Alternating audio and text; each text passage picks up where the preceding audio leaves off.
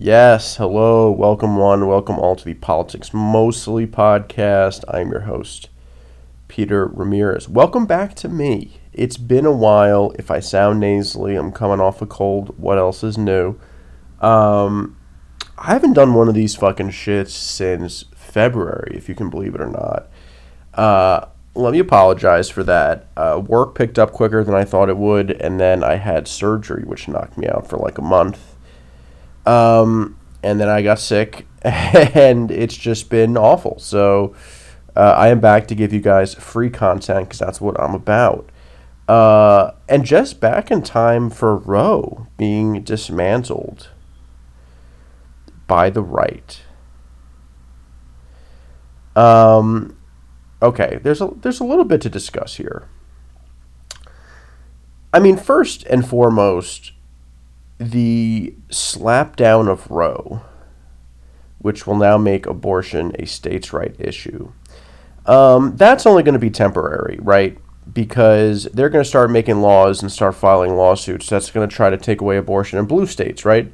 Because that's the natural culmination of things, is if you think abortion is killing someone, you're not going to stop with, well, allow the states to kill someone. You're going to go after the states where you can kill someone, according to your view, right? So, but the right is very smart about, choosing the battles and how they frame it. So this is just step one in their plan. They're coming for everyone, trust me. I think Roe being decided on privacy was a bad idea. It should have been decided under equal protection of law. Because, and I have no tangible proof of this, it's just my opinion looking at the world and my experience in it, is that if men got pregnant, you could get abortion on demand, regardless of the state you're in, very easily. So, they betted it in privacy, and now it's thrown out because the right wing packed the courts, wouldn't let Obama appoint a justice, and here we are.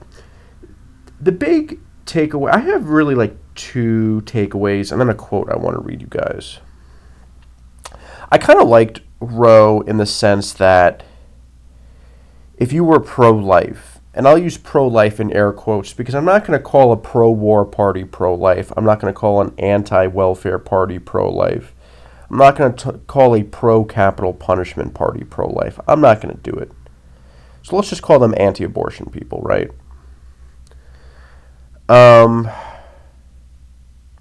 What I liked about Roe is that if you were anti-abortion, you didn't have to have an abortion, right? Nobody was forcing you to have an abortion. And if you wanted abortion, you could have an abortion, right? It was basic liberty, basic choice. This is a very important decision a woman makes in her life. And the question becomes, do you want the government to make that choice for women? Or do you trust women to make choices over their own body? I think the obvious answer is clear. The first takeaway I have about Roe is that it's really, I think we're going to see the largest expansion of governmental power I've seen in my life right now, right? We just are.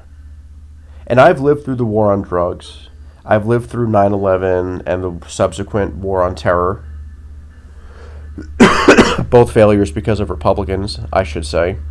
But this Roe decision is going to be the biggest expansion of governmental power over its citizens I think I'm going to experience in my entire life. At least up to this point, I know that for sure. It's hard to project 10, 20, 30 years from now. What we're going to have is states that ban abortion. And we're going to have a situation where if you live in a blue state, you can get an abortion. If you're a wealthy woman in a red state, you can travel to get an abortion. And if you're a poor woman in a red state, you do not have that option. You do not have that luxury, most likely. Disproportionately, women of color. So, what we're going to have is a weird system where doctors are going to be afraid to provide certain procedures or advice for a woman, ectopic pregnancies, stuff like this. They're going to go after the doctors, they're going to go after the healthcare industry, the government. You're going to have government workers knocking on your house if you were pregnant and then became unpregnant, right? Even if you say it was a miscarriage, they're going to if abortion is murder and you say you miscarried, they're going to investigate you to see if you actually miscarried, right? Women who do have abortion, and there will be women who have abortion just because it's illegal, right? People do things that are illegal all the time. I don't expect abortion to be different. Those women are going to go to jail. I don't think that's a good look for Republicans. I don't think that's a good look for this country, but it's going to happen. So the state will prosecute women who have abortions. They'll go after the healthcare industry that provides abortions or abortion-adjacent matters. You're going to have the state now sifting through mail because abortion pills are going to be illegal in these red states. Plan B could be illegal in these red states. People are going to mail abortion pills to poor women in red states to induce abortion early. So now the government's going to go through your mail. This is going to be, simply put, the biggest expansion of state power we're going to experience in our lives. So I really want to thank my small government conservatives for handing us this.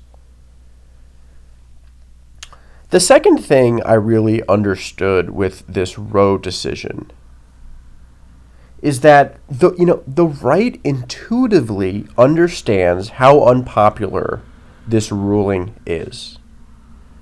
Right? They understand that.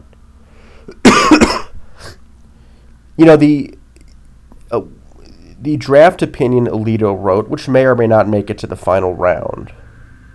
My guess is he's going to bend over backwards to change everything he writes to prove that it was just a draft. I don't think he's going to copy and paste this shit because that would make the leaker would win in that situation. His standard is abortion wasn't a right entrenched in the history of our country, and it's not in the Constitution. And I didn't go to law school. I would say law is something I'm vaguely familiar with, but I've read smarter people than me say that under this thinking, a lot of decisions, such as same-sex marriage, could fall under the same rationale. And so you have Alito in this opinion bending over backwards to assure people that interracial marriage will remain legal. That, I don't think he mentioned same-sex marriage because I'm sure he would overturn that. Same-sex marriage, sodomy laws, right? All these things where, stuff that wasn't explicitly stated in the Constitution or around at the time of the Constitution's writing could now fall by the wayside. And that's his own standard he makes. And then he says, oh, by the way, this won't extend to interracial marriage, right? And, why is that? Then he starts talking about, well, now because we're talking about fetal life. He just keeps making his own standards for overturning Roe.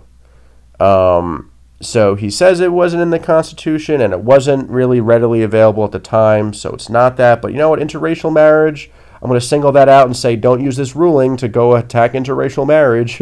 So he's just making up his own laws. I didn't vote for Samuel Alito. I don't know why he's governing me like this, but take it as you will.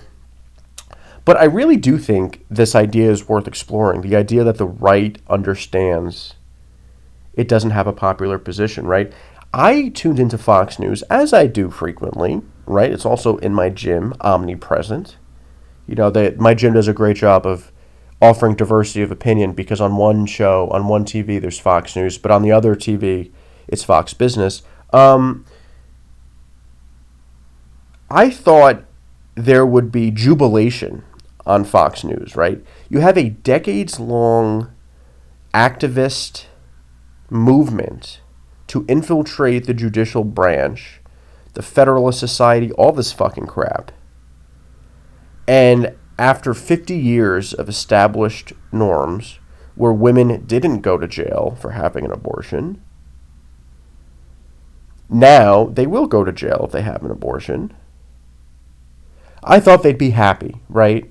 This is a big win for them. I remember watching CNN when Obergefell, or however you pronounce it, was passed. I think that was 2015, same-sex marriage. Everyone was happy. It was like, wow, the state can't discriminate against same-sex couples. But when I was watching Fox News, I realized something. And that's, they weren't particularly happy. You see, for Fox News, the leak was the story, not the ruling. They were more up in arms about the leak. And I saw statistics that backed me up online showing that for the first 24 hours, the leak got more airtime on Fox News than the ruling itself. Which to me tells me everything I need to know about the abortion issue. Right? If abortion is so popular for the right, why did every justice, Kavanaugh, Gorsuch, Coney Barrett, especially, those are the Trump ones, why did they all come up under oath during their confirmation hearing and say, I think Roe's established precedent? Because if they came up and said, I don't like abortion, I'm going to rule against it if it comes up, they would lose the confirmation hearing. They had to lie and obfuscate on the stand about their abortion positions because it's so unpopular. If it was popular, they could have just come up there and said, hey, I'm right-wing. I think abortion is murder. I will rule that way if you appoint me. Then they wouldn't have gotten appointed because that's not a majority opinion in this country, right?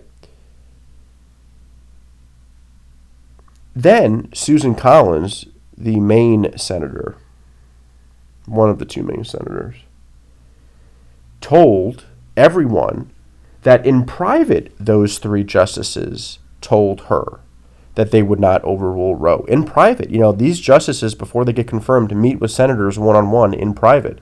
And normally those conversations stay off the record, but Susan Collins came out and said, they all looked at me in the eye and said, Roe's not going anywhere. Well, a year later, it went somewhere. Out. And once again, why do they have to lie? Because this isn't a majority opinion. Most people in America don't want first trimester abortions to be banned. They don't want women going to jail. They don't want doctors going to jail. They don't want Plan B to become illegal. They don't want the government to show up when they suspect you may have had an abortion and you claim it was a miscarriage. They don't want the government going through your mail looking for abortion pills. Okay? Most people in America don't want this. Which takes me to the tracker poll. There's great large sample size survey data going back to 1973 when Roe was established, asking tens of thousands of people yearly, do you support upholding Roe or overturning Roe? And consistently, since the 70s, the percentage of the American public, and this is not 100 people or 1,000 people, these are tens of thousands of people over decades, a tracking poll. The support, the group that wanted to overturn Roe consistently had about 25 to 29% of the country, right? A quarter of the country wanted Roe overturned. Conversely, the people who wanted to hold Roe, to keep Roe, was consistently like 67 to 70% of the people. And these were very static. These did not go up or down much year to year, a few points here, a few points there, but these are pretty much straight lines over the decades. This is a 3-to-1 issue for people who support abortion versus those who are against it. Right? We're living in minority rule. Right? President Trump lost the popular vote in the election and appointed 3 justices who helped overturn Roe. And then George Bush, who lost the election, was able to appoint justices who sat on this case, right? Who lost the popular vote, I should say, in 2000. So we're increasingly headed towards this kind of model as a country where the person who gets fewer votes wins the election, and then that party will do things like hold the Supreme Court seat open for 436 days until their guy, who doesn't even win the election, wins the election, and then jam-pack it full of right-wing nuts. That's why people like me don't view the Supreme Court as legitimately as I once did. I really don't. If if the abortion ruling happened, there would always be, even when Kennedy was on the court, and it was pretty safe that, major abortion stuff wasn't going to, Roe wasn't going to get overruled, etc. There would be abortion cases all the time. And they would get shot down, because it wasn't just Roe in 73. It was Planned Parenthood versus Casey in 1992, right? This was like a super precedent. 50 years, that was the law of this country. Half a century. And what happened was the same suits got brought with different members on the Supreme Court. And now there's a different ruling. You see, that's where the court loses its legitimacy for me, because it's no longer just this neutral, pretty much balanced. There's always going to be, as an odd number, one side will have, quote-unquote, more. In my entire life, the court's been conservative. But even, a 5-4, Roberts isn't totally an ideologue. Kennedy would swing on some issues. I always thought growing up that, I would disagree here and there, Bush v. Gore, all that kind of shit. But for the most part, I felt like they were competent and they cared about stuff. And then, now I look at the court, I don't even recognize it. I really don't. It's full of weird, ideologically driven people who how they're going to vote, especially the right-wing justices, before the case is even brought. And there's this weird ecosystem pipeline thing of now that the court's so right-wing, you have states orchestrating lawsuits to get to the Supreme Court to have them rule in a favorable way, because these right-wing places are pushing policies that are so unpopular they can't even make them their own state laws in red states. They have to have the Supreme Court come in and make them laws for them. So this is a bad thing for the court. You look at polling. The legitimacy of the Supreme Court used to be 60s, even 70% public approval. It's now in the upper 20s, and people consistently view it on the same plane as the executive branch and the legislative branch in terms of things they don't trust. And I'm no different. I don't feel, I'm in the position now where I don't want to see lawsuits go before the Supreme Court, because I just know they're going to rule against my interests, against, established precedent. They're going to rule in these right-wing cases. And they're just going to win. They're just going to give these right-wing special interest groups win after win after win, because they fucking pack the court. So that's my Supreme Court rant. Now, in terms of, I'm going to read two quotes for you. One was from The Atlantic. This is the opinion they're talking about here is obviously the draft opinion for getting rid of Roe. Quote, "The opinion itself reads like a fancy press release from a particularly loyal member of the GOP Senate caucus. Alito's writing reflects the current tone of right-wing discourse, grandiose and contemptuous, disingenuous and self-contradictory, with the necessary undertone of self-pity as justification." Great sentence. That pretty much encapsulates my entire view of the modern right-wing in one sentence, especially the self-pity as justification. I want to read one quote from Methodist pastor David Barnhart, and then I'm done for the day. I got to get my sea legs back under me. I've been out of this thing since the winter. You got to, I'm battling through illness. You work with me, fam. Work with me. Okay. This is a quote from a pastor, and I think it pretty much sums up a lot of my views on abortion. And I know abortion isn't my calling in life, believe it or not, even though I did a whole episode. And I did an episode 6 months ago maybe on abortion. So you'd think, is this an issue that really animates you? It doesn't really animate me in the way that climate change does, in the way that being anti-war does, in the same way that I pay more income taxes than Jeff Bezos. That really irritates me. Abortion, if I had to choose a side, obviously pro-choice, as you can probably tell 20 minutes into this fucking episode. But it's not an issue that's going to crack my top 20, right? I care more about guns. I care more about, drug reform. I care a lot about, there are things abortion isn't a topic I have an opinion on, but it's not a top 20 issue for me. It would be in the top 100, but not the top 20. Anyway, But, it's so omnipresent right now that I want to address it and give you my opinions. And if you disagree with me, that's fine. That's what makes America great. Okay. Here's the quote by Methodist pastor David Barnhart. Okay, this is a great one. Ready? The unborn are a convenient group of people to advocate for. Excuse me. They never make demands of you. They are morally uncomplicated, unlike the incarcerated, addicted, or the chronically poor. They don't resent your condescension or complain that you are not politically correct. Unlike widows, they don't ask you to question patriarchy. Unlike orphans, they don't need money, education, or child care. Unlike aliens, they don't bring you that racial, cultural, and religious baggage that you dislike. They allow you to feel good about yourself without any work at creating or maintaining relationships. And when they are born, you can forget about them, because they cease to be unborn. You can love the unborn and advocate for them without substantially challenging your own wealth, power, or privilege, without reimagining social structures, apologizing, or making reparations to anyone. They are, in short, the perfect people to love if you want to claim you love Jesus, but actually dislike people who breathe. Prisoners, immigrants, the sick, the poor, widows, orphans, all the groups that are specifically mentioned in the Bible, they all get thrown under the bus for the unborn. End quote. Great quote. It is uncomplicated to advocate for the unborn. And once they're born, people forget about them. That's why I don't refer to the GOP as pro-life. Anyway, that's it for today. Thanks so much for listening, guys. I will see you again soon.